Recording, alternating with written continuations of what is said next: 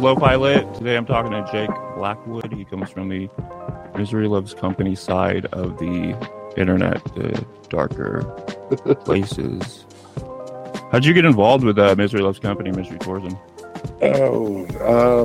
COVID popped off, man. COVID happened and everybody, I don't know, like all the weirdos had to like coalesce into something, from all the strange corners of the internet suddenly being extremely online was the norm during COVID. And so a certain group of people thrived.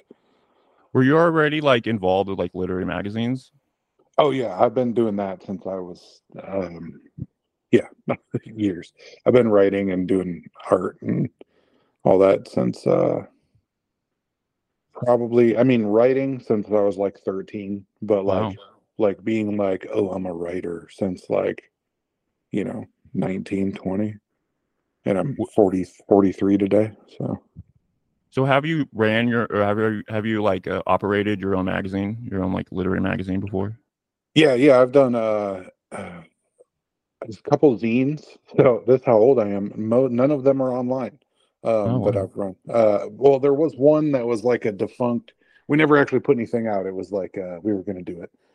Well, there was one that was going to be online based, maybe 8 years ago, Okay. but it just didn't pop off because I was like, man, it was still in that age where I was like, online lit still didn't feel right to me. You know what I mean? It Why hadn't. not?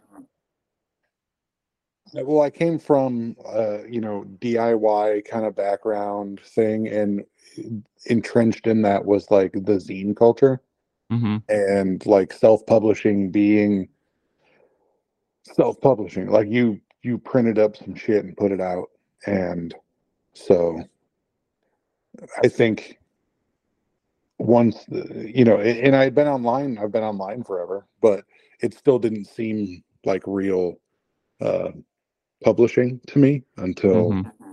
Did you look down on it? Well, yeah, Yeah, yeah. I think Well, everyone did. yeah. I think. I mean, I don't want to say look down on it because it wasn't. I think it was just viewed as a different thing. Like it Mm-hmm. wasn't like it obviously wasn't taken seriously in terms of like like publishing. Like, oh, I'm a writer and I've put out my books on the internet. Mm-hmm. Um, but it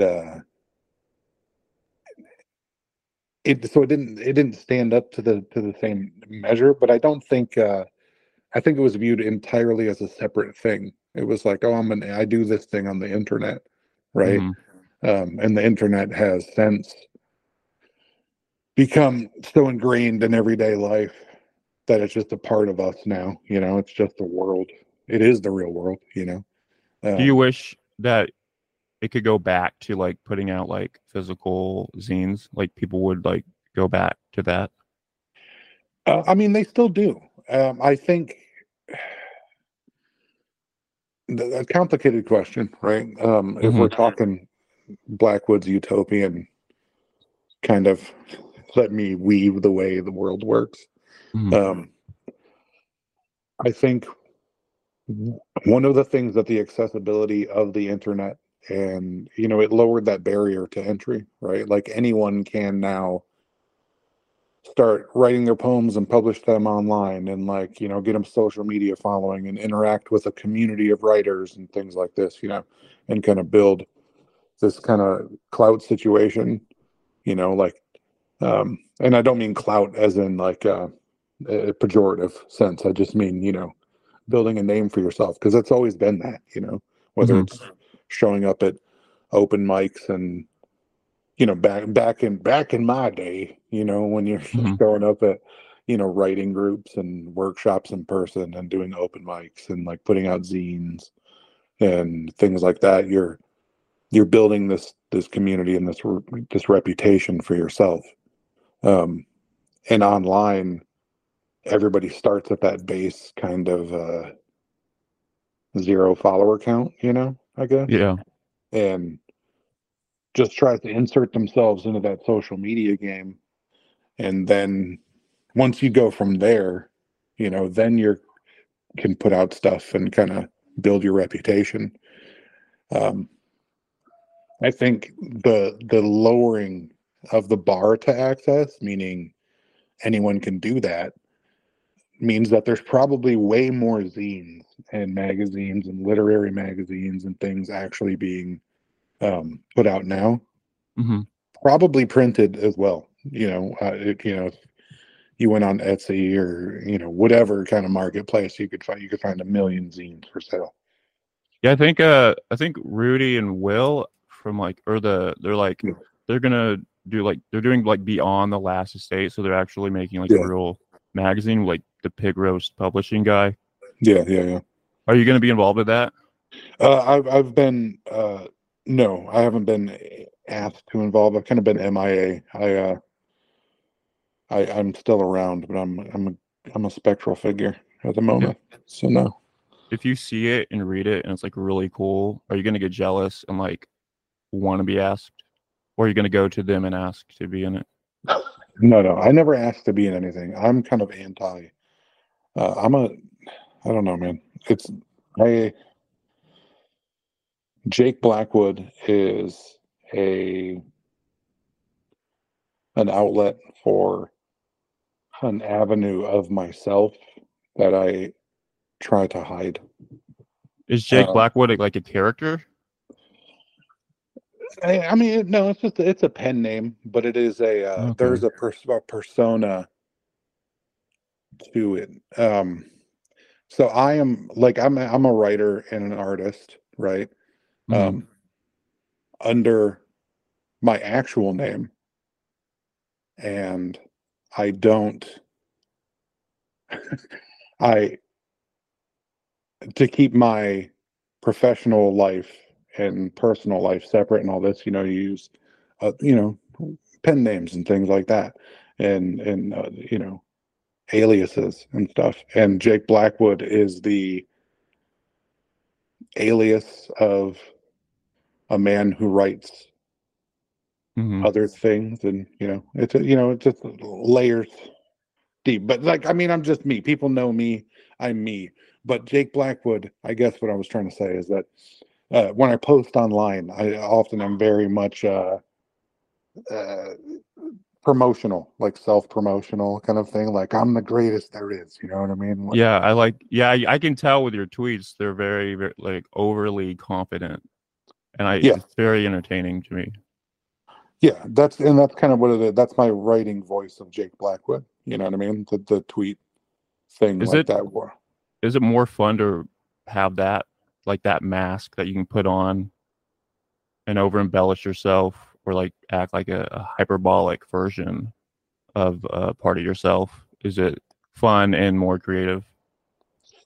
It's fun and it's safer. I Hmm. because I was I'm old enough that we weren't doing Twitter, so I was just a loud asshole Hmm. in person in real life for a long time. For a long time. So it's Yeah, just better to be able to like say it online, and just kind of explore ideas and you know be honest.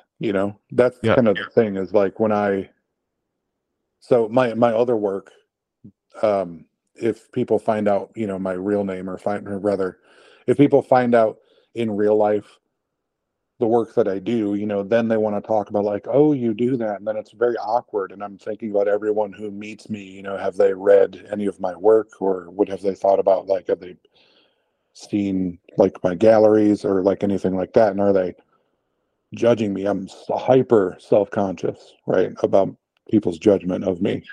Um, so Jake Blackwood being this other identity is how I kind of just get to write things and do things and explore things without it affecting my professional artistic life or my personal life. You know what I mean? Yeah, I feel Uh, like a lot of people like within like Misery Loves Company, like some of the people in there they have like pen names. um, Sometimes it's just other people just don't care, and I get that. Um, I just I kind of like hate, and so the promotional thing. I kind of will I be upset if I'm not invited to be into the Beyond Last Estate production? Um, Yes, because I want everyone to love me and want me to be everywhere. But Hmm. also, no, I won't care because I'm kind of anti-promotion. I truly, um, I don't know if it's a personality thing or a mental illness thing or what, but like money freaks me out. I don't like money, and I don't like success even freaks me out. Like I had to go for a long time before I success was very elusive for me in life because I didn't want to get it. I didn't think I deserved it or whatever. I still don't. I kind of hate it. So I have to literally be managed through any sort of trajectory of like success. The minute people are like, oh yeah, like if I get too many likes on Twitter, Hmm. I will stop using Twitter for a while. So do you like self-sabotage in a way? Yeah, but it's like it's not it's I'm old enough and smart enough now that I know that I'm self-sabotaging. Hmm. So I don't do things that explode my life. I just stop trying and turn it off. You know what It's I a mean? Like cope. I It's like a coping mechanism.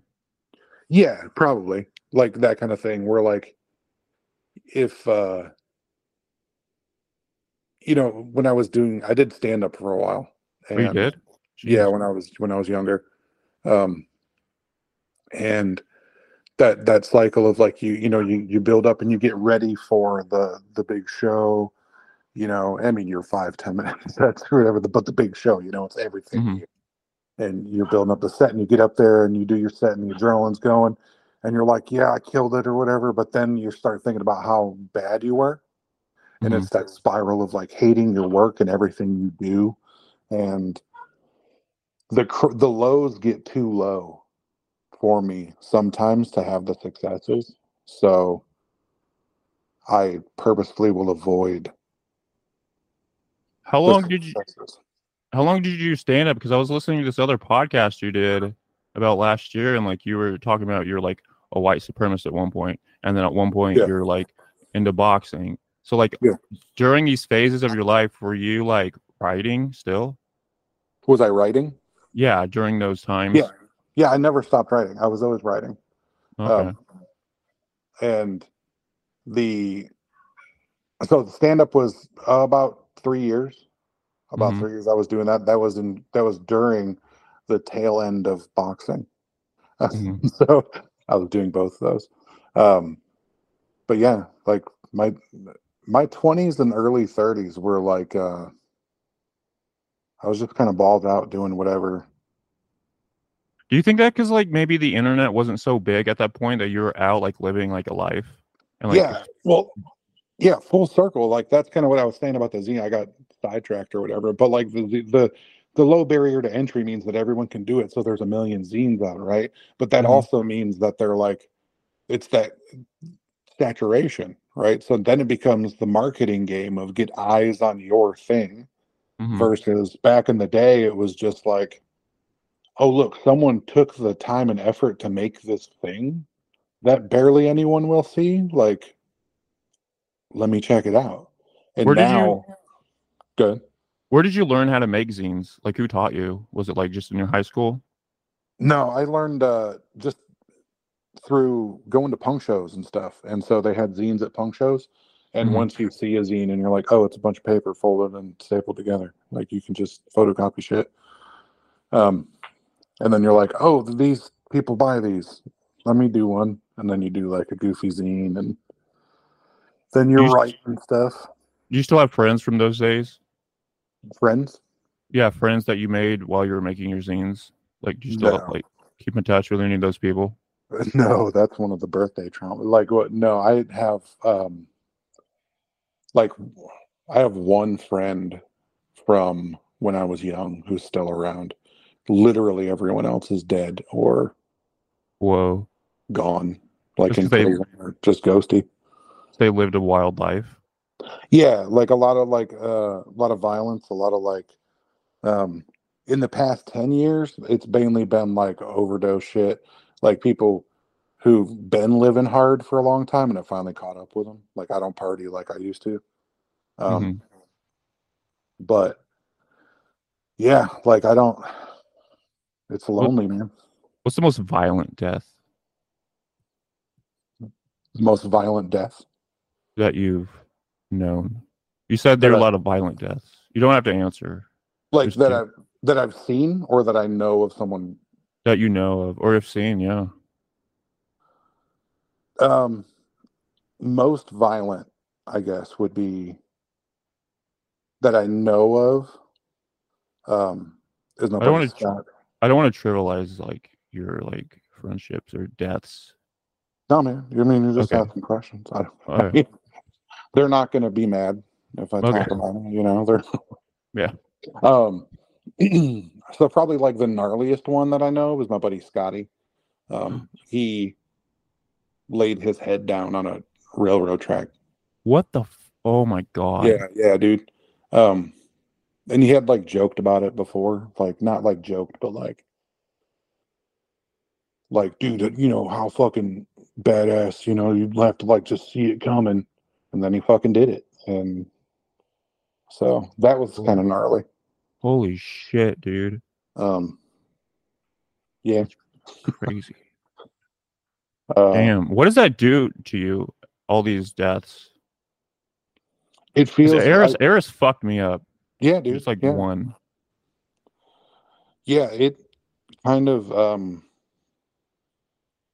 they no longer like individually like fuck me up. It just Hmm. it's a fucked up realization of like the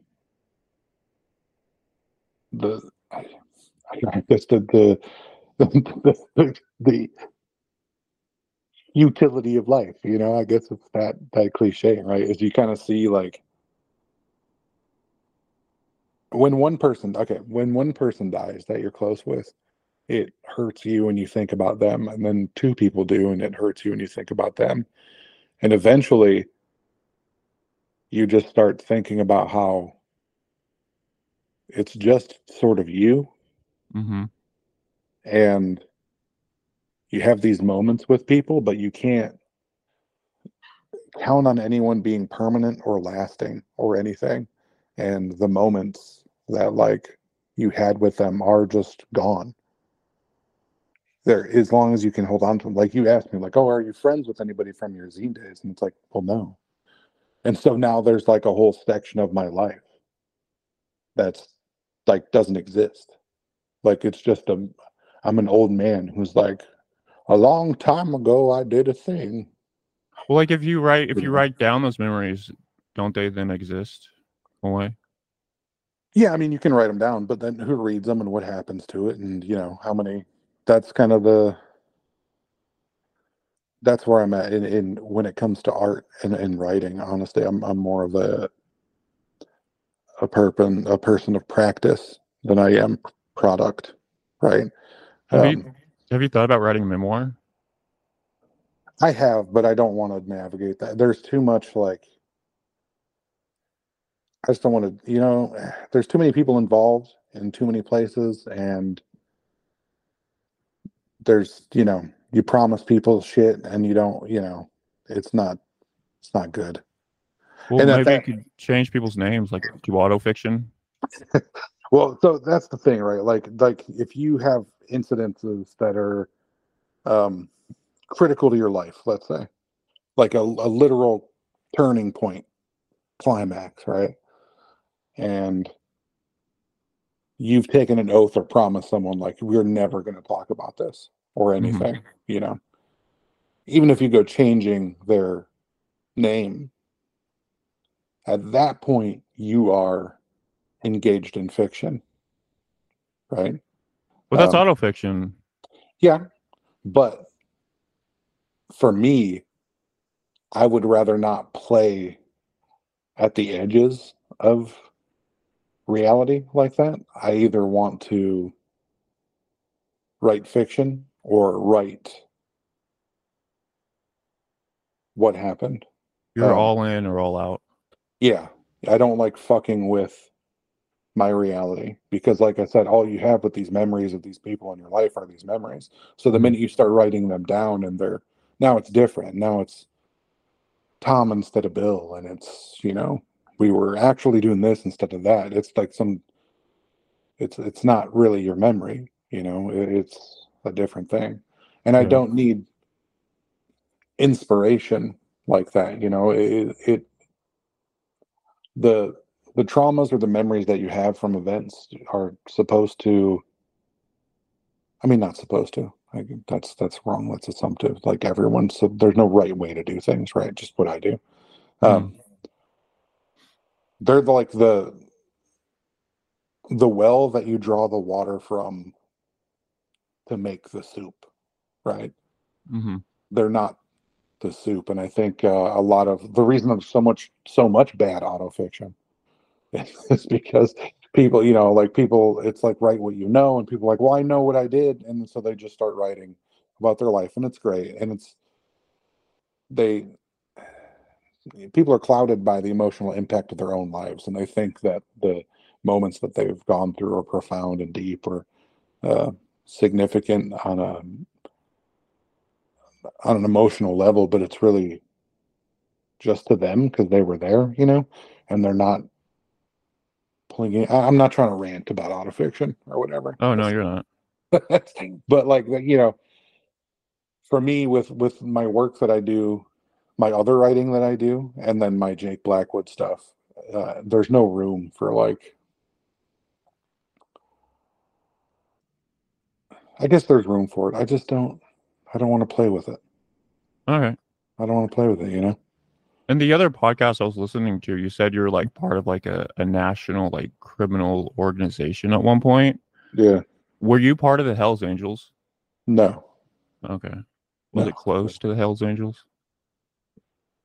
Similar type of thing, but not. No. No, I Were you in the, wasn't Angels. were you in the Crips? No, I wasn't a No. crip. See, so like this right here, like this is, and it's fine. What you're asking is fine question, but like when you get into like doing autofiction and stuff like this, right? Like you're asking questions like this, I would have to create a whole fake thing that no one could be like, oh yeah, I know what he's talking about, right? And Mm-hmm. somebody always knows what you're talking about, you know. Someone will always figure out, oh, it's this guy and he's saying this and he's actually talking about so and so, and then word gets around. And I'm not like saying that I'm under any like omerta fucking blood contract of like, if I say a name then I will, they'll come for my family. I'm not trying to say that, but it's one of those things where like I just don't want to touch it. I don't want to. Some things are better left unfucked with. Did you get any cool like birthday presents today? No, I didn't get any presents. I've been taking care of the house with the kids and I'm just doing my thing. All right. I saw you have like a setup where you watch like movies and you play games. And you're watching like Johnny Number Five or whatever that. Yeah. I do part of my Jake Blackwood art is I use analog video. So VHS, reel to reel, things like that. Basically magnetic analog tape. Do you have a camcorder from like back in the day? Yeah, I've got like 5 of them. You have 5? Wow. Yeah, man. I got I have a whole video production studio from like the 80s or 90s, basically. I've got broadcast monitors and video effects units and all analog. So like if you any of the like video, most people don't know, but like if on Instagram I have some videos or like on my on YouTube there's a couple things. I've made a couple movies and stuff. Any of the visual effects that I do are analog. Like the videos are put together and like processed in Adobe, like uploaded, obviously digitized, but like it's all digital or analog overlay using like analog equipment and stuff. Do you ever run out of the VHS tapes, or are they pretty easy to go out and buy? No, no, man. They're like first of all, I have like thousands um in storage and everywhere. And then when you go to like one of my favorite things to do is go to estate sales and you just buy VHS tapes of with like the random writing on them, the blank tapes that have been used and recorded over in things like that. And you find people's home movies on there, and like just all Wow. kinds of crazy shit, and I mean, it's not really crazy. Usually it's very innocuous, it's just like family vacation, but you just get to like watch and see these like weird interactions with people, and like the insides of people's homes from 30 years ago, and like I don't know. um but they're all over. And so you go to estate sales, and I'll be like, the last time I actually went to an estate sale was a couple months back, and there were two tapes that I wanted out of this pile. There was two giant boxes, and I was like, how much for the VHS tapes? And the lady was like, $1. And I was like, okay, I'll take these. And she was like, you can take them all if you want for $1. Nice. So I'm like, all right. But so no, they're super easy to come by. Did you ever like trade tapes with other tape people? Yeah, once in a while. The problem is like everybody wants, like, horror is like a huge thing, so everybody's trying to collect all the horror stuff. Um, and nobody wants to make a bad trade, right? Hmm. And all of the stuff that everyone has is kind of, there's a million copies of it, like the the Mountain of Jerry's. You know about the Mountain of Jerry's? No, what is that? There's these folks I used to know call Everything is Terrible. It's like a collective or whatever. They did VHS chop ups of like old religious videos and kids programming and stuff like that. And you can look up online. Just look up Everything is Terrible, and you'll find stuff by them.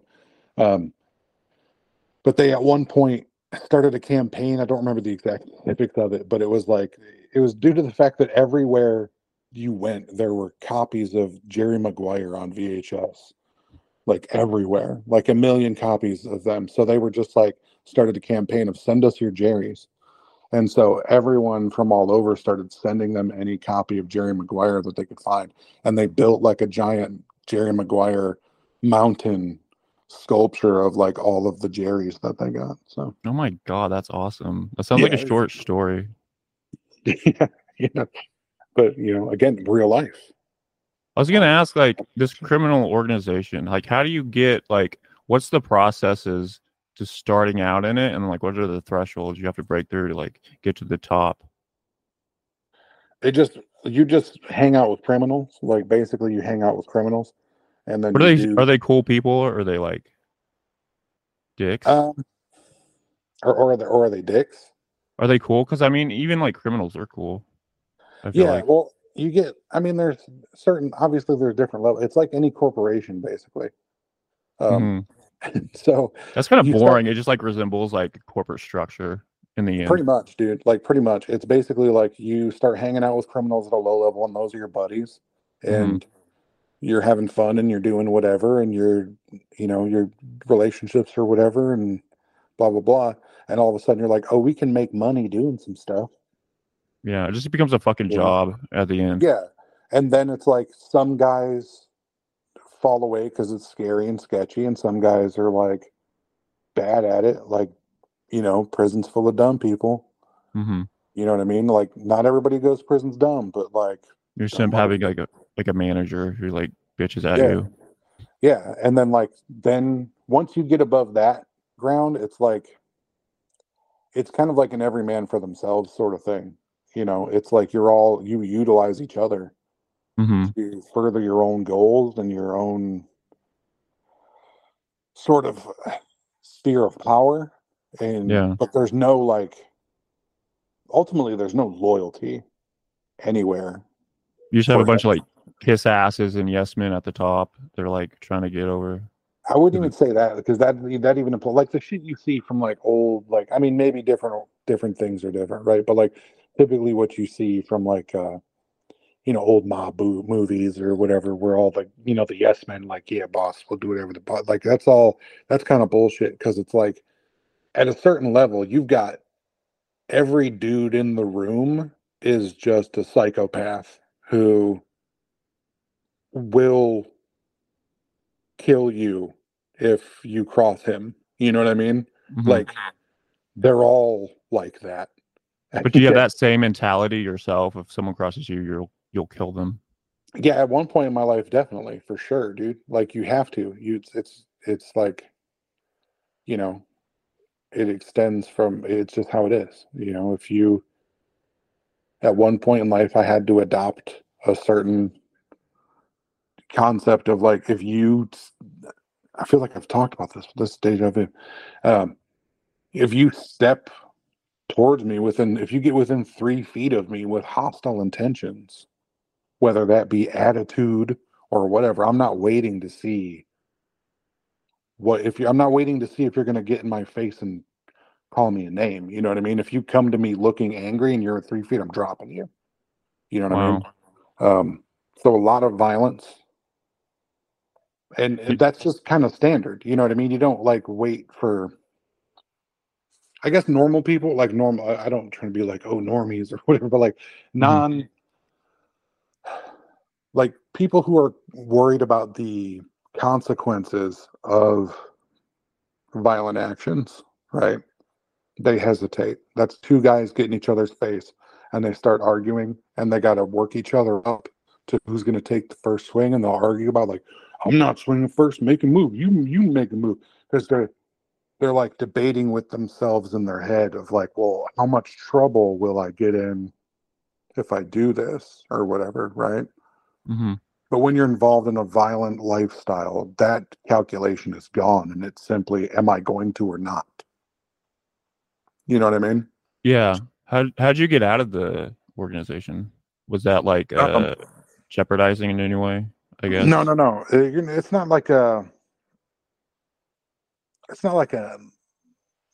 You don't like go into retirement. You just kind of, you know, Stop hanging around those people. drift away, and then suddenly things aren't your responsibility, and time goes on, and people go to prison, and pretty soon, you're kind of on your own. You know, They don't it's like not. reach out to you and like, where are you? We No, need you. no, Okay. no. So It's it's a not. It's not that. choice. Yeah, yeah. It's again a lot of stuff that people say and talk about with crime and stuff is like, you know, they just have false perceptions of how things work. You know what I'm saying? Like they don't. It's Hmm. it's all mystical, and a lot of guys who talk about like I don't even really. I mean, I'm talking about it because I agreed to do an interview, and you're asking me questions. I'd be a fucking asshole if I was like, I don't want to talk about that shit or Well, I mean, whatever. like if you're So, like, I feel like you're in jeopardy or something, I wouldn't want no, to. no, I'm not in jeopardy, and I'm never going to say anything that puts me in jeopardy, which is like my other, which is why the answer sounds fucking stupid because I'm not going into Oh, you're detail. fine. But like, the perceptions people have about stuff is just off. Like if you think about it, right? Like, and the kind of the big, this popped in my head. Like Snoop Dogg is a Crip, right? Hmm. He's hanging out with Martha Stewart. He's doing whatever he wants to, but he's a Crip.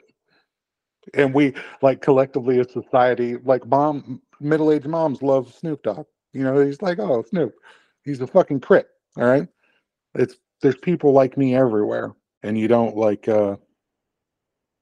think about it. You know, the ones who make it to the end, where I did,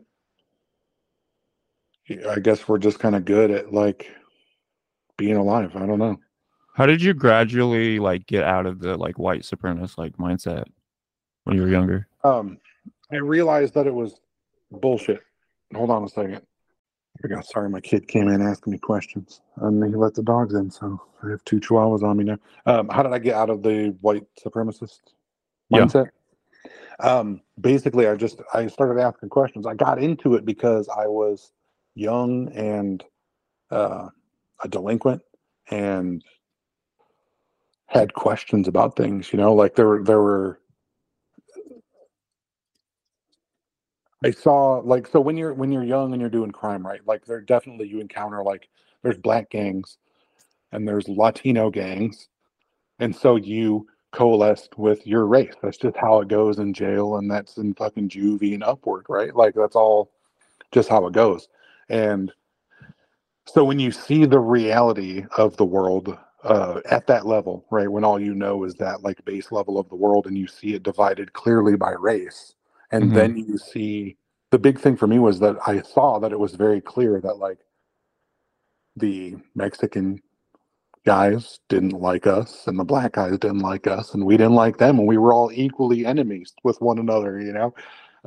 And then I saw the greater world, the civilized normal society talking about like um their views on racism, like how like racism's bad and like white supremacists are like bad and stuff and all this. And like I knew what they meant. I knew they meant like the KKK burning churches and shit was like bad. But hearing the like refusal to acknowledge that like no, like race isn't some construct that like I've invented to like do, you know, it didn't Mhm. mesh for me, so it just kind of pushed you further into a reactionary stance, and then you get deeper into the underworld with that kind of stuff, and Mhm. you start learning more and you start studying. That's what I did. I read and I studied, and so I became more and more white supremacist until you get to the end of the grift. Settle down, Penny. You get to the end of the grift and you're like, wait, none of this actually adds up. This is a con, and literally everyone at the top of this scheme is doing it for power consolidation, and it's a way to manipulate group mindset, and everything I've believed was fucking stupid, so I'll stop believing that now. And then once you get out, where do you already have interest that you're going to go on and do something else like stand up, or do you just like, well, I've wasted this time maybe, and so I got to find something new? No, it wasn't like I guess maybe that's part of the thing that people don't realize. It's like, so even as a in while doing crime and being a degenerate kind of person, um you're still doing other stuff. Like I was still just like, my dogs are literally fighting on my bed. What are you guys doing? Get out of here. Go out of here. Go. Go. Go fight. Jesus.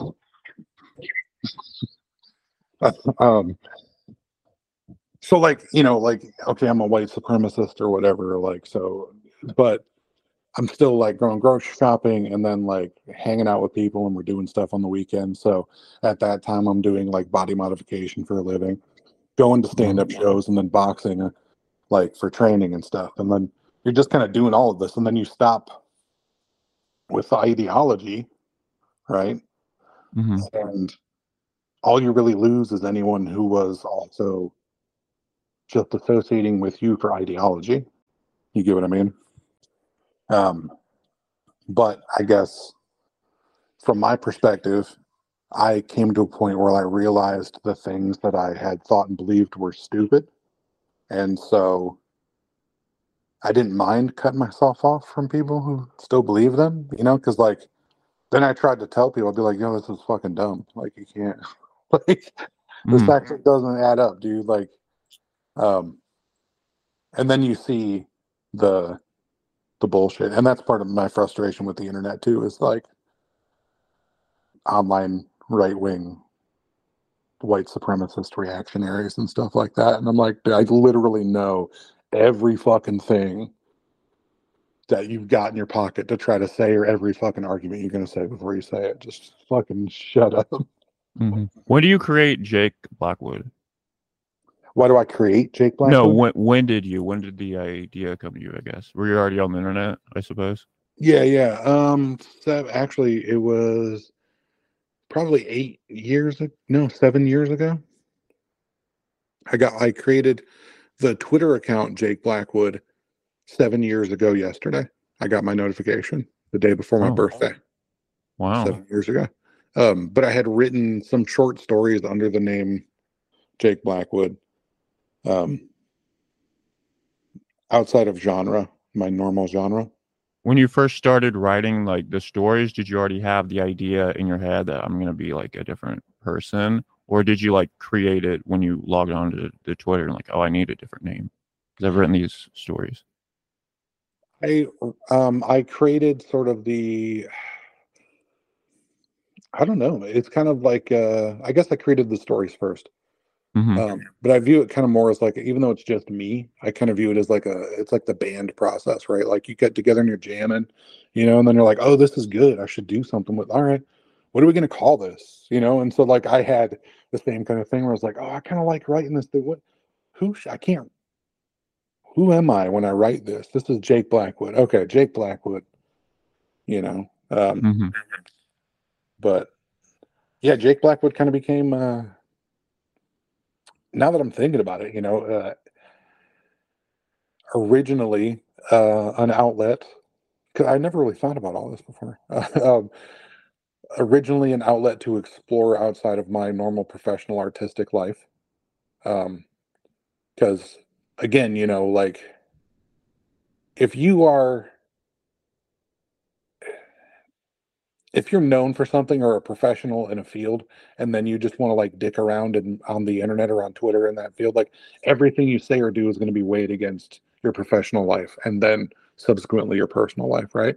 Hmm. Same thing if you decide that you want to publish like a weird fucking story in some weird little online lit mag. You can't do that under your professional thing because it's just going to tag in everything ties in together. So Jake Blackwood became my artistic sort of experimental voice, or and I guess is more me now than the professional me, honestly. Yeah, I feel Because like that's what like Cav from Back Patio Press was talking about because like he's like a high school teacher and he doesn't want people finding out that he's yeah, written like these fucked up things and he's afraid like getting fired from his job, so he has to like protect yeah. himself from that. And it sucks because it feels like it's like you're being censored by like the outer world or the corporate world trying to peek in and like see what the fuck you're doing and they get you in trouble. Well, for me, it's a choice. I get why people feel like that, and I can feel, for him and people like him. I'm not complaining though. I'm fortunate. Like for me, the I don't want to break anyone's heart, and I don't want anyone to feel bad. And I'm sure I'll disagree with this on any given day, but like the art world and the writing world, um, when it comes to professionalism and money and all that, is a fucking sham. It's all a grift. It's the same shit. It's all whatever. We all know, we've all heard it a million times, right? So for me, maintaining the uh, kind of flow of my professional current is just like this thing that I do in the off side. And now, yeah, Jake Blackwood is the guy that I just get to do whatever the fuck I want to do and be weird and post about it and like not have to worry about like how it's going to be judged in a pantheon of my own, of my work or whatever, Hmm. and allows me to aggressively be anti-marketing. Like I get to like be like, I don't care, I'm not selling you anything. So how do you become like the agent for like Eris and El Nash? um well, El Nash, I'm not El Nash's agent currently, but basically you just make an arrangement and you promote them. It's just an individual. I don't really deal with contracts. Are you really their agent or is this is like a pretend play thing? I don't know. I don't really know. I can't really You're speak. not going to speak. I don't know what they want to disclose. I don't know. I mean, Eris, that was real. Eris's agent. I'm Eris's agent. But as far as anyone else goes, I don't discuss my business with clients. So if someone is going to put out something with by Eris's work or collection, they go to you. No. Um, No. no, no, I retain no rights to anything or control over anything. I'm just somebody's rep. I guess at this point, Eris said I'm no longer Eris's rep. She's dead, right? So, Well, I feel um, like you can still rep her in some way. no, that's kind of I don't rock like that. That sounds like I'm owning. I can't own a person. Or like protecting her. for work, maybe. Yeah, I don't know. I don't know. I How'd haven't you talked that much.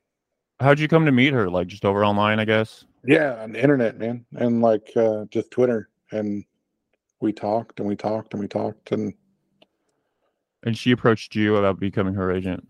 yeah, yeah, she was great. Were you already El Nash's agent? So I don't even know what you're talking about. Actually, I just El Nash? I thought yeah. you I were mean, like. I know El Nash. I'm not her agent though. I don't I know if thought she you goes. were. I thought that was like Oh thing. no, maybe she said something, or maybe I've represented her at one point for a moment. Oh shit. So you're only Eris's agent, Well, I have other clients. I do have other clients. Derek. I'm not. I can't. Again, I'm not going to talk business. Oh, If my clients want to talk about what I do for them, then I'm fine with that. So that's kind of that's where I'm at, right? Like it's kind of like a doctor, right? Like I can't tell you unless my client says that I can disclose to you. you're kind of Sure, blurring the lines now between Jake Blackwood and the other guy. a little bit. It's all. I mean, it's still me. Jake Blackwood's me, but I'm also my real Now name. he is, but before he wasn't.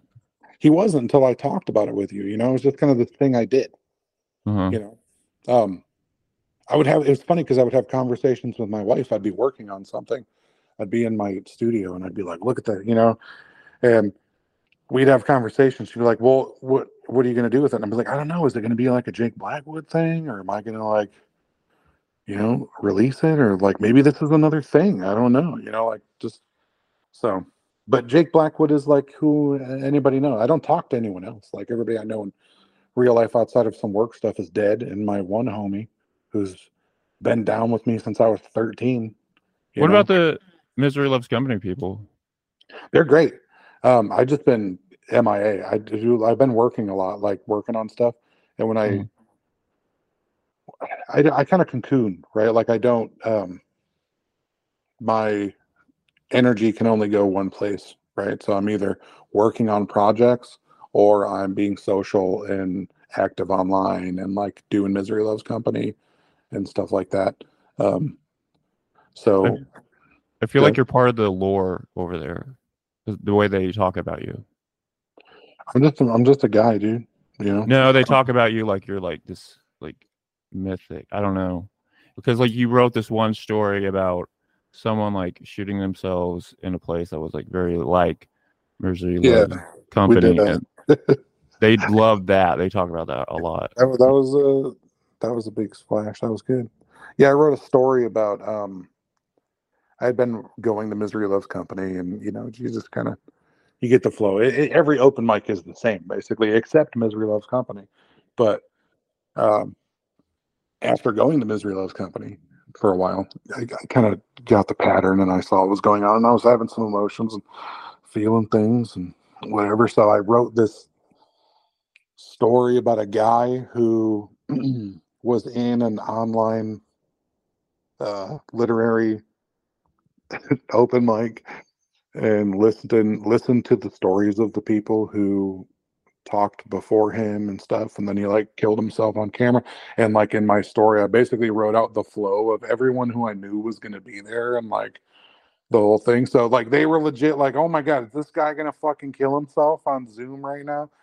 um Yeah, I read the story and it's funny because the guy, like, it seems like one of the guys is planning on killing himself, but then like someone yeah, else does it yeah, before him and it like yeah, pisses him off. And that's yeah. like the funniest swerve I've read in a while. Yeah, that was he got mad because he's like, well, I was gonna, yeah, I haven't read that in a while. I think if I you got like did like a sequel, it would be funny if like that became a thing and like someone won an award because they like killed themselves and he's still pissed off because he's never done it. gets, gets nominated for the pushcart prize. Yeah. That's it. He gets the pushcart. Fucking offs himself. Maybe I'll do a sequel. I don't know. Do you have any novels that you've written? Uh, no, Jake Black. No, Not yet. no. Um, no. I Would you don't. ever Jake do Black. one that's like multimedia, like it like goes through like video and then on the page and then on like YouTube? Yeah. So I mean, I kind of do some of that. I have written. Jake Blackwood has not written novels. I'll say that. Um, But the other but guy has. yeah. But multimedia thing is cool, you know, but like I kind of feel like I'm stuck in a loop. I'm cursed with age. I like it, right? Like House of Leaves came out, right? That was like the big one, the big, you know, kind of, oh man, it blows your mind. And it was cool, you know, I get it, but I'm kind of cursed with being in book culture when that blew up. So it's just like imprinted now. So like I think whenever I start trying to do like mixed media with my work like that, I catch myself and I'm like, dude, you're going House of Leaves. What the fuck are you doing? Like so I got to check. Maybe I need to create another persona to branch out and work on that. I don't know. Is the other guy that's not Jake Blackwood, is the writing significantly different? No, not significantly different, but it is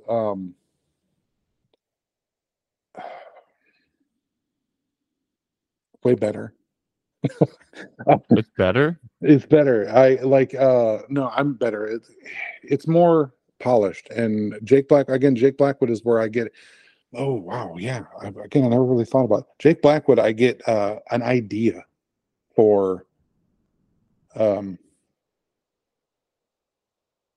a story. Like I get the idea, like, what if a guy just killed himself on Zoom during a fucking thing? And then I kind of build around it and I build the structure. My other work is I'm very much a structuralist. So I'm outlining, and when I'm doing artwork, you know, I'm planning scenes and I'm gridding, and it's all process oriented. Jake Blackwood is just fucking let it bang and see what happens. Kind of the id almost. Have you ever started a story as the other guy, but then Jake Blackwood came into the writership of the story, he took over? No, but there are a couple projects that are kind of in flux that I thought were that I thought were Jake Blackwood things that I started writing. And then I got to a point where I was like, I don't know how to finish this. And so I kind of put them on the shelf and I'm like, maybe I'll look at them again in a Does different light. does Jake Blackwood has he lived a different life than the other guy? No, it's all me. It's just Okay. again, you know, again, it sounds weird, but it's like I don't know. I you get maybe it's like this. I don't know if I'll stand by this tomorrow after or when I hear myself say it, but riffing here. A lot of my life was you're just kind of standoffish and I'm the baddest guy in the room and I don't care who's here, so I don't really give a fuck about you and I'm going to say what I want to say and be what I want to be, right? And then you back away from that life and you start building this other thing. And now in real life, the guy who was like used to be like that for real has to. I mean, I drop my kids off at school, you know, I take them to MMA practice and I'm smiling at people and I got like a professional situation going where I'm, you know, oh yeah, everything's great. I'm high, I'm smiley.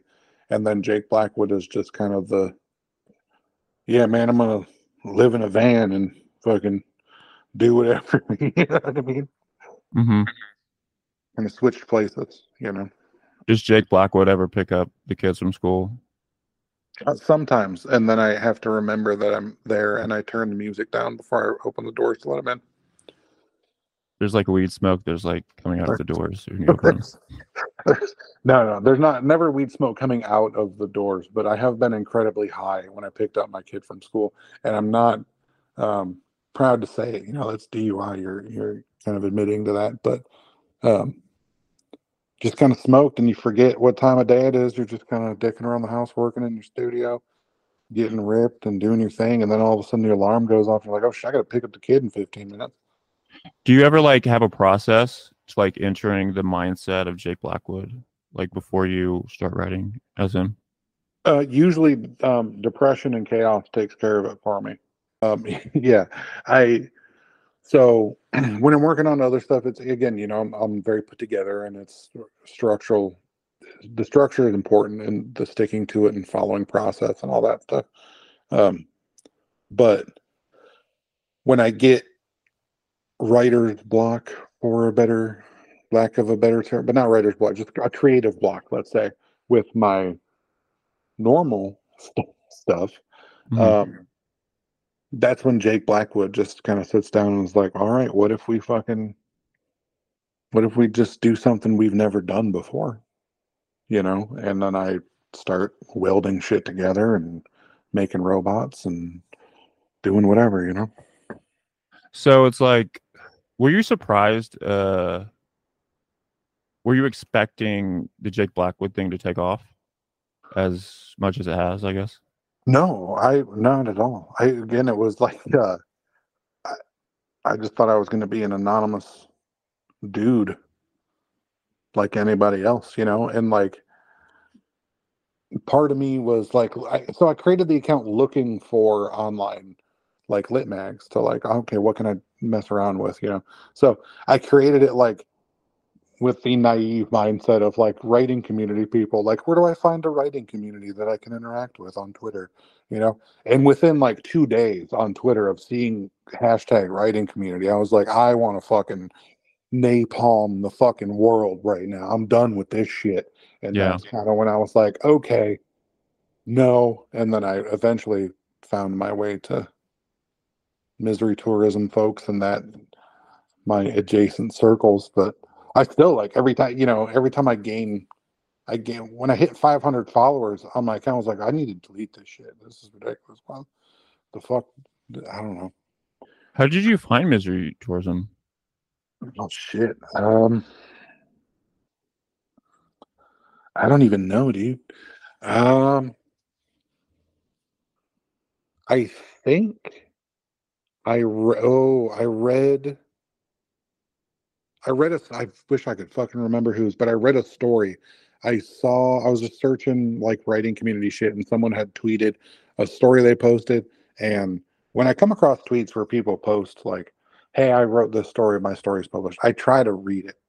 Mhm. Like, like if I'm on Twitter, I'm dedicating that time to like this is Twitter time, and I include Twitter time as like reading the fucking links that people post. So like someone posted a thing that they had posted on misery tourism, and it was a story about how they had accidentally shot their a kid they grew up with down the road or something. It was just a good story. um I'll have to go back and look for it and give them a shout out, or something, but it was a good story, and I was like, oh, what's misery tourism? And then I found them. But that's how. What's the first like internet literary place you knew of? Was this like back in the Yeah, early 2000s? yeah, no, 97, Wow. 98, 97. um it was a thing called naked poetry, and it was out of like it was out of Tampa, Florida, I think. And so it was kind of crossover. So, but that was the first internet, like, oh, we published, because yeah, yeah, it was this chick Rhonda. She did like a zine thing and like local writing stuff, but then she had this website where she published stuff too. So I guess that like helped me bridge the gap of like, oh well, it's both. But that was like the first one. I don't think it's around anymore. And then there was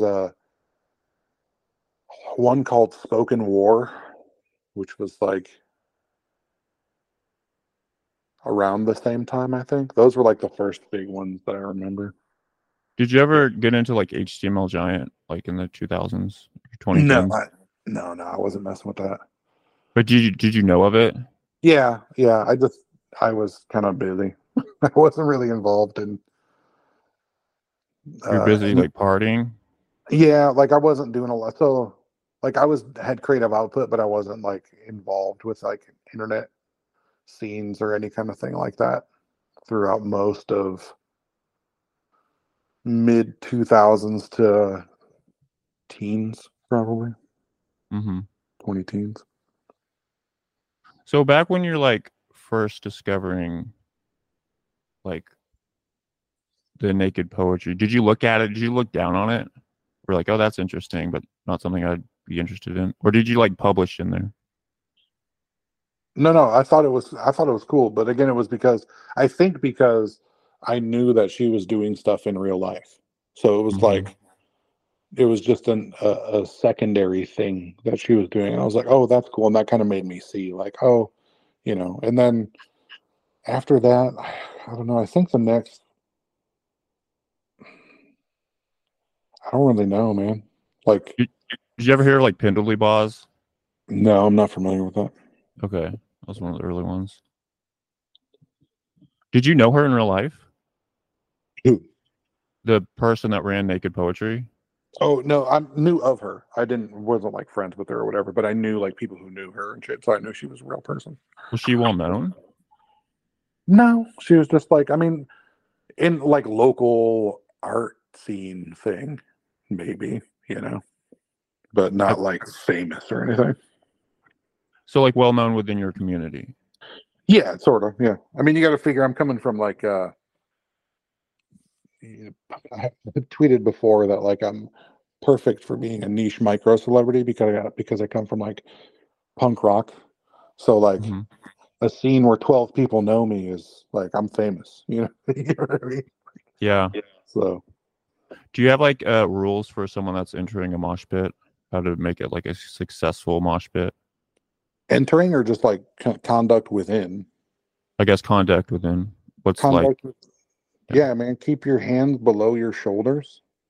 Um, help anybody who gets knocked down, and don't purposefully try to fucking hurt anyone. And if you get mad, walk the fuck away. Have you seen anyone like sexually assault someone else? Yeah. Yeah. Does that happen a lot? In a mosh pit? Yeah. No, I never saw that in a mosh pit. Okay.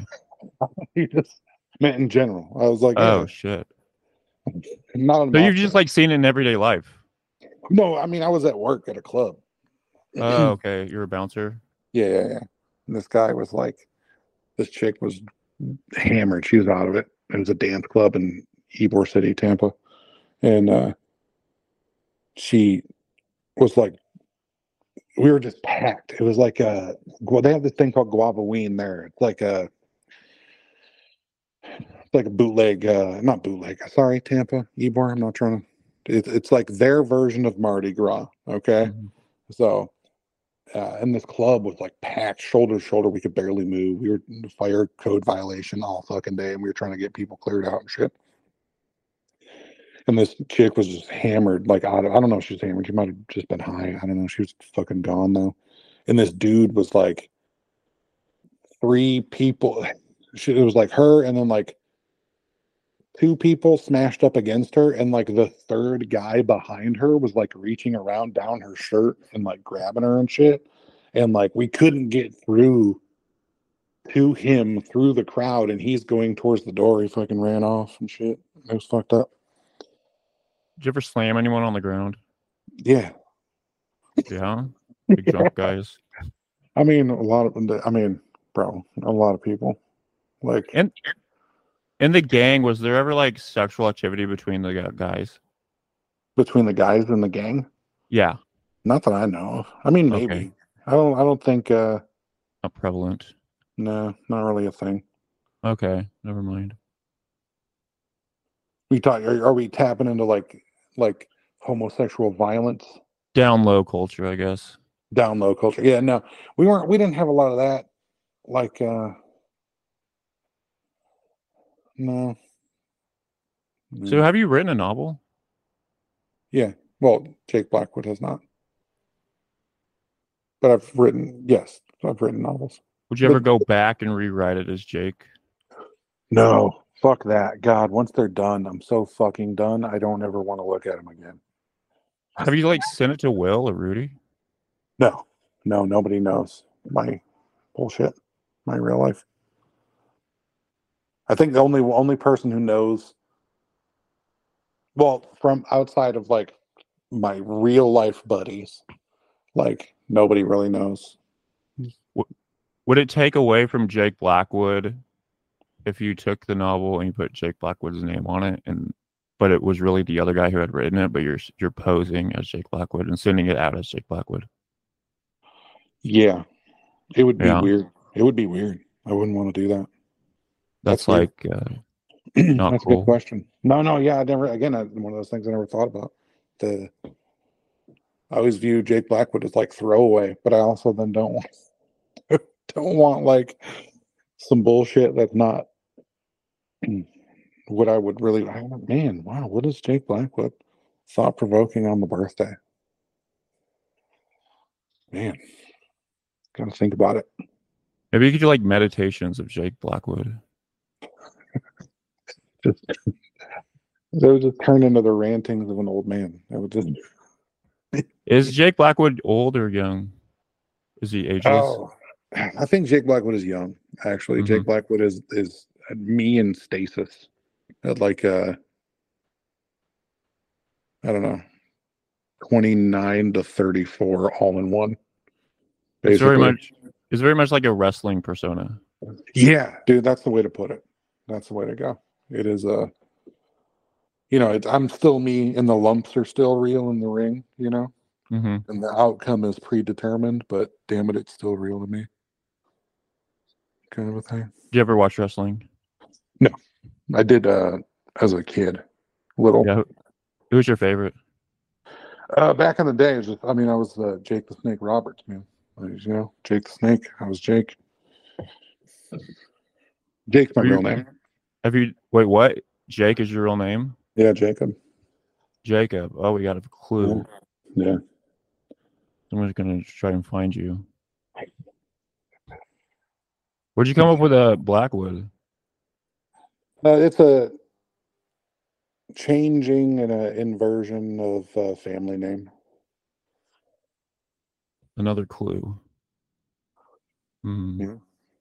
Are you scared that people might find you? No. You're not? No, because then Jake Blackwood would stop existing. Really? Yeah, that's kind of the thing, right? Is like, if I'm like at that point, then everything is tied together. If one person found out who you were, you would seize it? Probably, yeah. If it was like, if I knew that someone was like, oh, here's the deal, and here's this guy, and went like, probably, yeah, I probably would. And that's not like me being like, don't do it or I'm gone. Like, you know what I mean? I'm not like threatening. But like at that point, it becomes kind of pointless for me, because then it's like everything Jake Blackwood does is me, like real me, and then everything real me has done is Jake Blackwood, and the whole thing was kind of a pointless exercise, Or you could just make it bigger and more outrageous.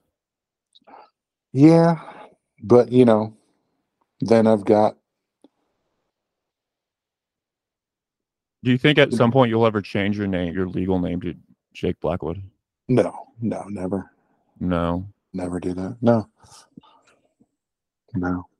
What if you hit off and you became like real famous?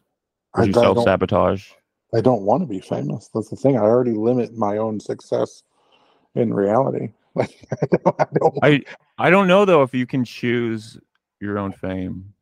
I feel like sometimes I don't know if like people know they're going to be famous. I think that you don't know if you're going to be famous, but I think you can definitely not participate. Yeah, and like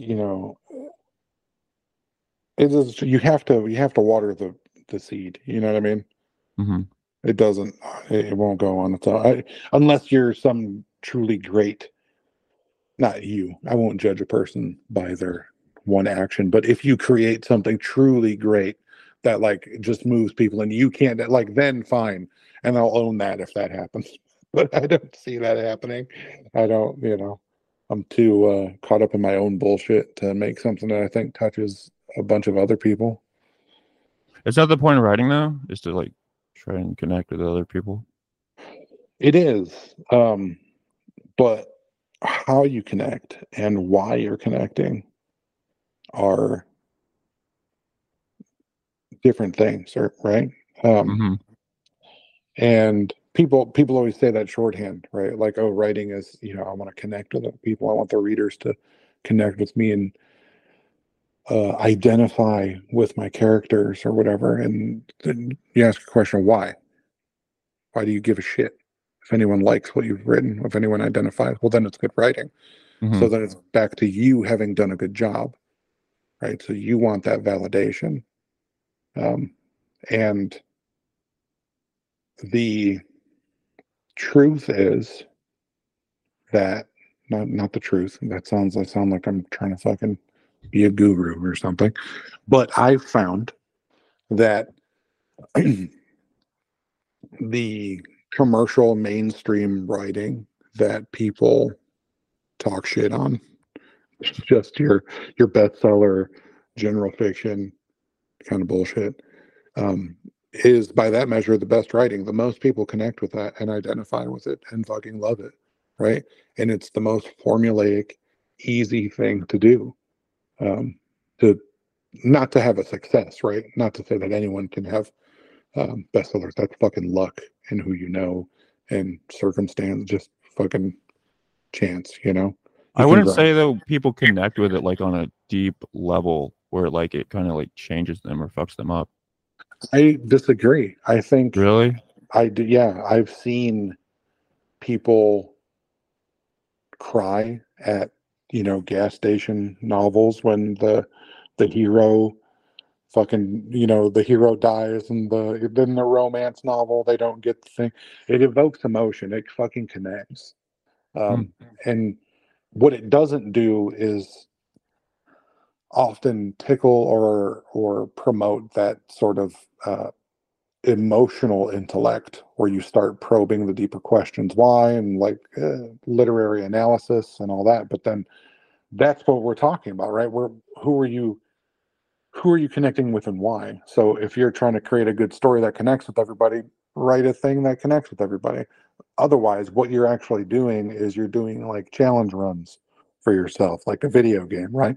You're trying to Mhm. write something within a set kind of parameter that connects with enough people that you get validation for it, but it's still within your framework of what you wanted. So it's a constant experiment unless you're going formulaic. Um, so when it comes to Jake Blackwood connecting with people, I don't. I often get depressed in Blackwood world, um, that people don't connect with and don't really like my work that I'm experimenting with and stuff like that. Um, and then on the other hand, in real world, uh, when people like my work and say that I'm doing great and oh, this is awesome, they just have bad taste, and I don't I don't value their opinion. So Mhm. that's what it is. Would you ever do a collaboration with the other guy and Jake Blackwood? I don't know how I could. I don't know how. I mean, maybe. I don't know. I mean, obviously theoretical. Practically, no, I could not. That would defeat the purpose of me obfuscating and. It's kind of like the Hulk and Bruce Banner. Yeah, it's like a lonely Hulk. Hmm. When I get lonely, I turn into Jake Blackwood. Do you think literature is like an experience or like a thing, I guess, a medium? Hmm. I think it is a thing. I think it is a thing. I think reading is an experience. I think writing is an experience, but the product, the literature, is a thing.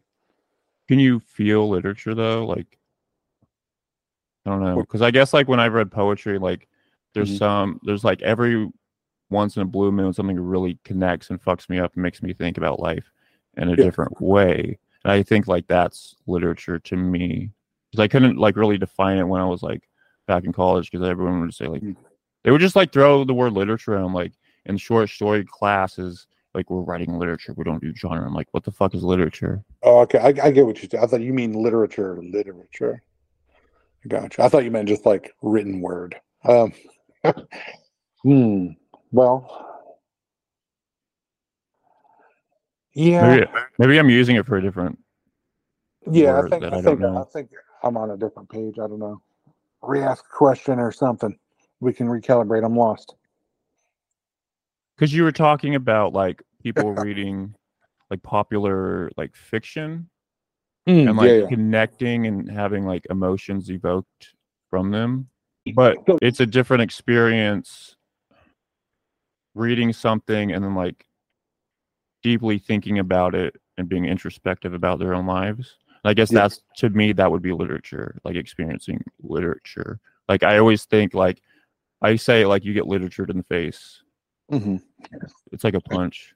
yeah, um, yeah. I can see that. I think you're also not you, but I think you got to look at in general the purpose or the intent rather of the reader, right? Um, I encounter this with like artwork. Like when I make artwork, it's in a gallery, right? Everyone goes into a gallery with the same framing, right? They've Mm-hmm. decided they're going to an art gallery to look at art, and now they're seeing art, right? Um, Writing is very different. When you're reading literature in college, you're going in to learn something and experience a new book and tear it apart, or do the analysis and get what you can learn from it and what are the themes here and all this stuff. And you're hoping for this kind of connection, right? Mm-hmm. That is a very different experience than someone just picking up genre fiction and reading it for entertainment. But the emotions that are elicited, I think, are the same. That when someone feels sad for one reason or another, they both feel sad. The work as a whole could be much more complex and in depth when it comes to like literature, right? But that's Yeah. when you're looking at it as uh, an artist, right? When Yeah. once you're reading literature and you're like looking for, once you're doing literary analysis, you're no longer a reader, right? You're doing literary analysis. It's a different thing. And I'm trying to create art. I want to create things that are provoke a reaction, that make a person have one. I don't want someone to have to go in um, trying to figure out what they can figure out from it. I want them to experience it and then something happens. I Mm-hmm. don't know. I don't know if that's an answer or if I'm talking in circles. I don't You want know. to move. You want to move them. Yeah, yeah, and that's always been a constant, I think, with me, whether it's intimidation or um, making people laugh with stand up or um, you know, just anything. I want to make people react to me. I think is kind of what it comes down to, and that's one of the things I hate about myself. What's your favorite piece that you've written that you would like want to tell people about? Oh, nothing. I would literally not promote anything that I've written. No, Zero. nothing. No, nothing. Nothing. I got nothing to promote. Maybe the next thing. Um, I did a thing with, again, I don't want to promote it, but uh, in writing world right now, what Jake Blackwood is working on writing world is my retro future thing. I wrote a short story a while ago called, like last year, I think maybe, called Appleseed, and it takes place in the future, but it's written as if it was written in the past. You get what I mean? So like from a 1981 perspective, writing about the future, Mm-hmm. right? Um, and so I've got kind of a whole world there that intermingles. I'll probably do a short story collection of the world or whatever. But that's basically what Jake Blackwood's got going on with writing. Is it difficult to be vulnerable and like open up in your writing when you're Jake Blackwood and not the other guy? Um, no, because Jake Blackwood can open up and say whatever he wants about his feelings, or um, you got to think about it. Jake Blackwood could write about like being molested as a kid, right? Mm-hmm. Right. And I don't have to worry about in real life that my kid's teacher during the PTA conference knows about what I went through. You get what I mean? So even though Jake Blackwood is not the quote unquote like real me, it's that freedom to like express myself artistically with freedom, even though an artist is supposed to like express, like the real me doesn't, Were you molested when you were a kid? Yeah, no, I mean, there was sexual abuse, not like by, like uncle, but like an older kid. Holy shit, dude. Yeah, it's fucked up. Is that I where you mean, think your like maybe your anger from when you were early on comes from? that's one of the whole life was fucked up. Like, I mean, I was abusive household. Like, I mean, one of my earliest memories are my stepdad strangling my mom with the phone cord, trying to kill her. And I was like 4 or 5. Whoa. Remember that? Like yeah, it's not like I don't want to, not ever. That was just Lots of normal to you. Yeah, dude. Like a lot of trauma happens with everybody, and so like I don't like. That's the other part about autofiction. I think that I struggle with is that a lot of it is trauma dumping, um, which is good for people, right? And it can sometimes create compelling things where like, oh wow, holy shit, this is fucked up that someone went through this. But I think it's also a shortcut where when you're not actually processing any of that stuff or like moving through it in the artwork. Um, so I guess to clarify, let me re-clarify or clarify to begin with. Um, I think autofiction, in that sense, when it comes to trauma, um, is probably good therapy, right? It's Mm-hmm. good for the person to write it. But when it comes to literary analysis and we're looking at it as artwork, as artists, it oftentimes falls short because they don't actually dive in deep or actually dissect anything. It's the confession, you know. It's the recollection. It's not the dissection. Do you think the autofiction like it's distancing themselves? A little bit. I think. Mm-hmm. I think um, autofiction can give people a false sense of, not a false sense. When you're the main character, you already kind of know how you want your story to end up at the end of that story. You know how you want the reader to think about you as a person, the author, when they are done.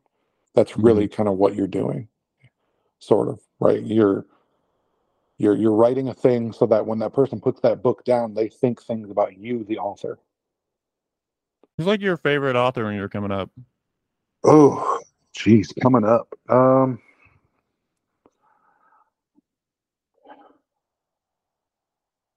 Richard Stark. Who's Um, that? so so I first got into poetry. Like I started with poetry. Mm-hmm. Um, and so I didn't really read a lot of poetry, but I was reading books. And Richard Stark is this old pulp author from uh, back in the day, like the 40s. He wrote this series called the Hunter series. Just hard boiled, like noir stuff. Um, and that's kind of really what got me into, like, it was not literature, it was genre, you know what I mean? So, like, as a kid who just saw fucked up shit all the time, to see a guy be able to describe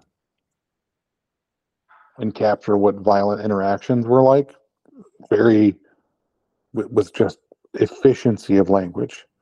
And that Mm-hmm. pulp style it triggered something in me. I was like, ooh, that is sexy. I like how he can say that shit. So um, that kind of got me, you know, into fiction. And then from there, I branched out a lot. I got into fantasy. I like fucking Tolkien. Tolkien was huge for me. Um, Who did uh, you hate? oh, God, Kerouac. I fucking hated Kerouac. I hated Bukowski for a while. Basically, anyone that everyone liked, I hated them. I had, I was a hater. Um, Nice. love Bukowski now. Bukowski's underrated. I Oh, think really? I think Bukowski's underrated in terms of his body of work. Everybody, um, and maybe again, maybe this is just the old man advocacy, right? You're young. Yeah, Everybody likes young man Bukowski, young drinking fighter. I don't give a damn. I'm writing my poems. I'm a poet, man. I'm Bukowski. Look at me. I'm drunk. I like being drunk and writing poems. So what was the change from not liking him to liking him? And when do you like realize that? Did you just have to like sit down and read it on your own? Yeah, I read Pulp. So I read his book Pulp about his interactions with Hollywood, like after he was famous, and Mm-hmm. that is when I truly kind of humanized him for me. And I was like, oh, this is just a dude. This is just a bro who's just like stumbled into this shit. And then I kind of reevaluated everything and I saw it through a different light. But uh, again, it's probably me just being a dick. Most of the things I don't like are because I'm an asshole. Most things are good. People Mm-hmm. like the world is full of rad shit. That's kind of awesome. And like people make stuff and it's beautiful and like it's cool. And then I'm just like, I don't know. I thought you should try harder. I don't like it. If you could go back in time for 7 seconds, where would you go and what would you do in your own life? And it had like a an effect on your life, and you went back for So we're like butterfly affected. yeah, Like, okay. yeah. Shoot, 7 seconds, huh? Uh-huh. Damn. Oh man.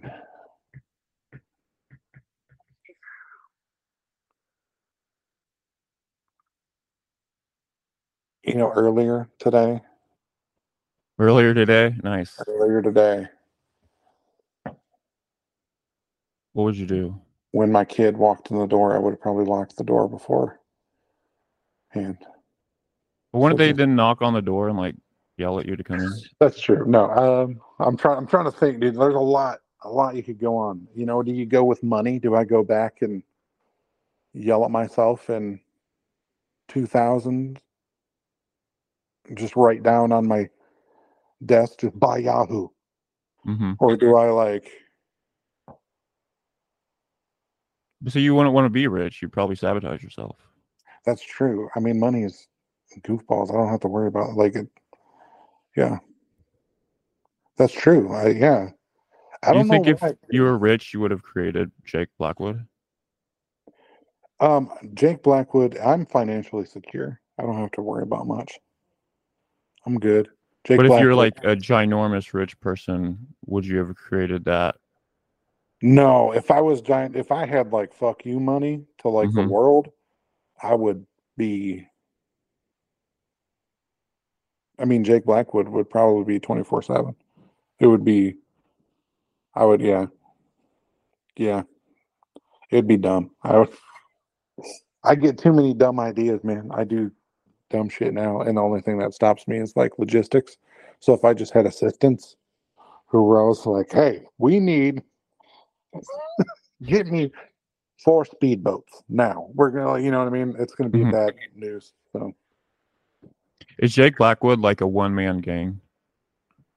yeah, he totally is. He totally is. Do you see other people with personas and you're like, oh, that's like a Jake Blackwood thing? Like with like Unity? No, I don't. Because I don't judge it. I don't like.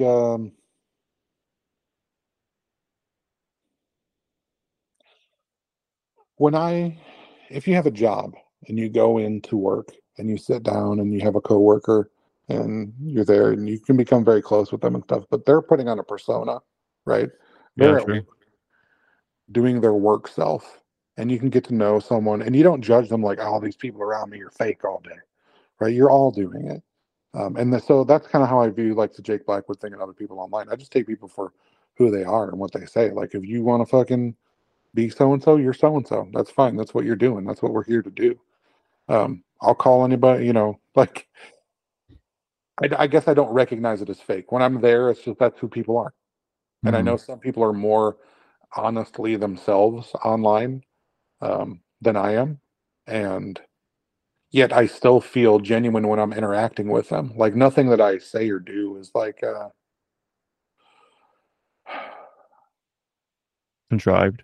yeah, like I'm not like, especially the interactions. Like if I'm responding to someone or telling someone something or communicating with a person, it's genuinely just me. You know what I mean?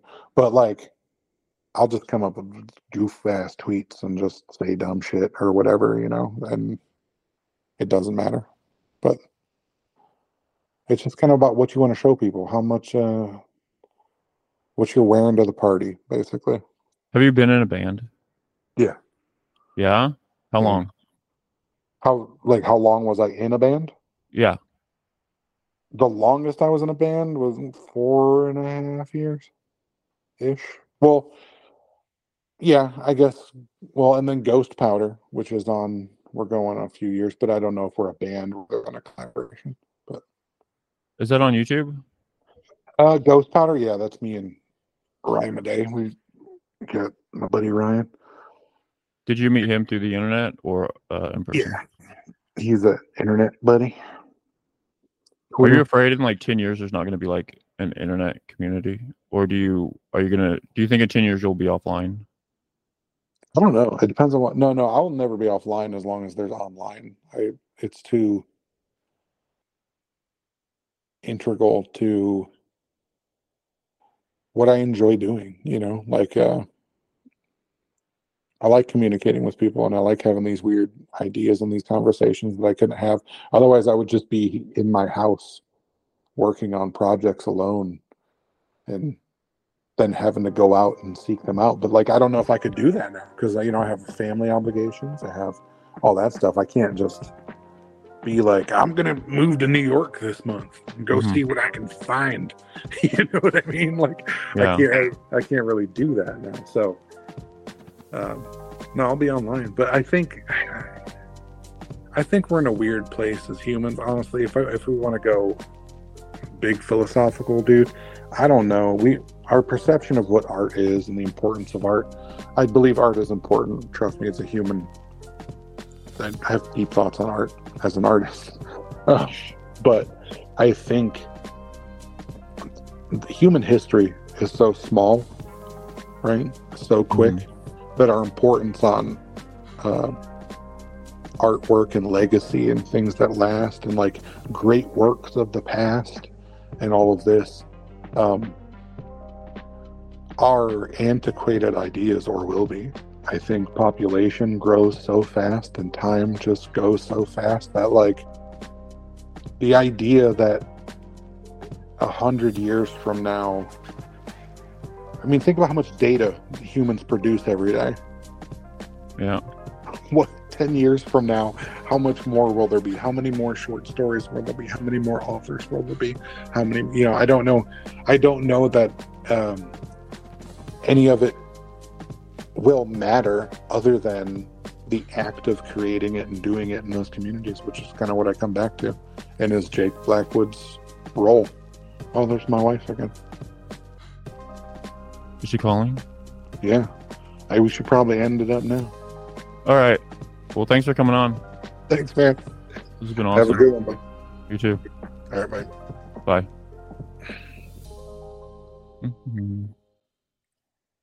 Boop.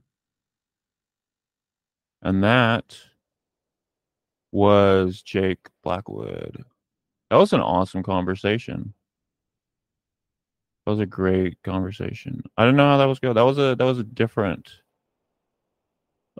talk. That was a different mood, I think, than any of my other episodes. I should have a character. I need a Jake Blackwood mask. A guy who can just put up a fucking podcast and not give a shit. What would my Jake Blackwood be? Well, I still think it's funny. The autofiction thing, if you were part of the Crips or part of the Hells Angels, if you autofiction that into a corporate business structure and you just is a parody, parody autofiction. I did not get to ask him if he's Stuart Buck. I was pressing on him. I press on people. You got to press. If you don't press, I don't want to lean back. But it's cool that he even said himself, he had never thought about these questions. These questions of what is Jake Blackwood and what is Jake Blackwood's purpose as opposed to the other guy. I'm more interested in the other guy. I want to see the other guy's art. Like, who's looking at this other guy's art? I see him as like a frail guy in like a plaid shirt with like glasses on and khakis and like sandals with like white socks, trim beard.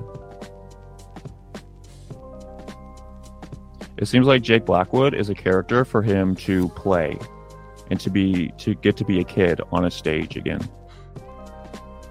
and find a sense of his kid self. And that's what I want to do. So Derek Main might be one of his clients.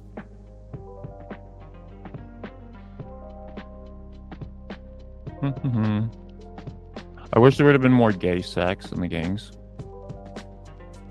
All right, so this has been Lo-Fi Lit. Thank you all for listening. See you guys later. Do, do, do.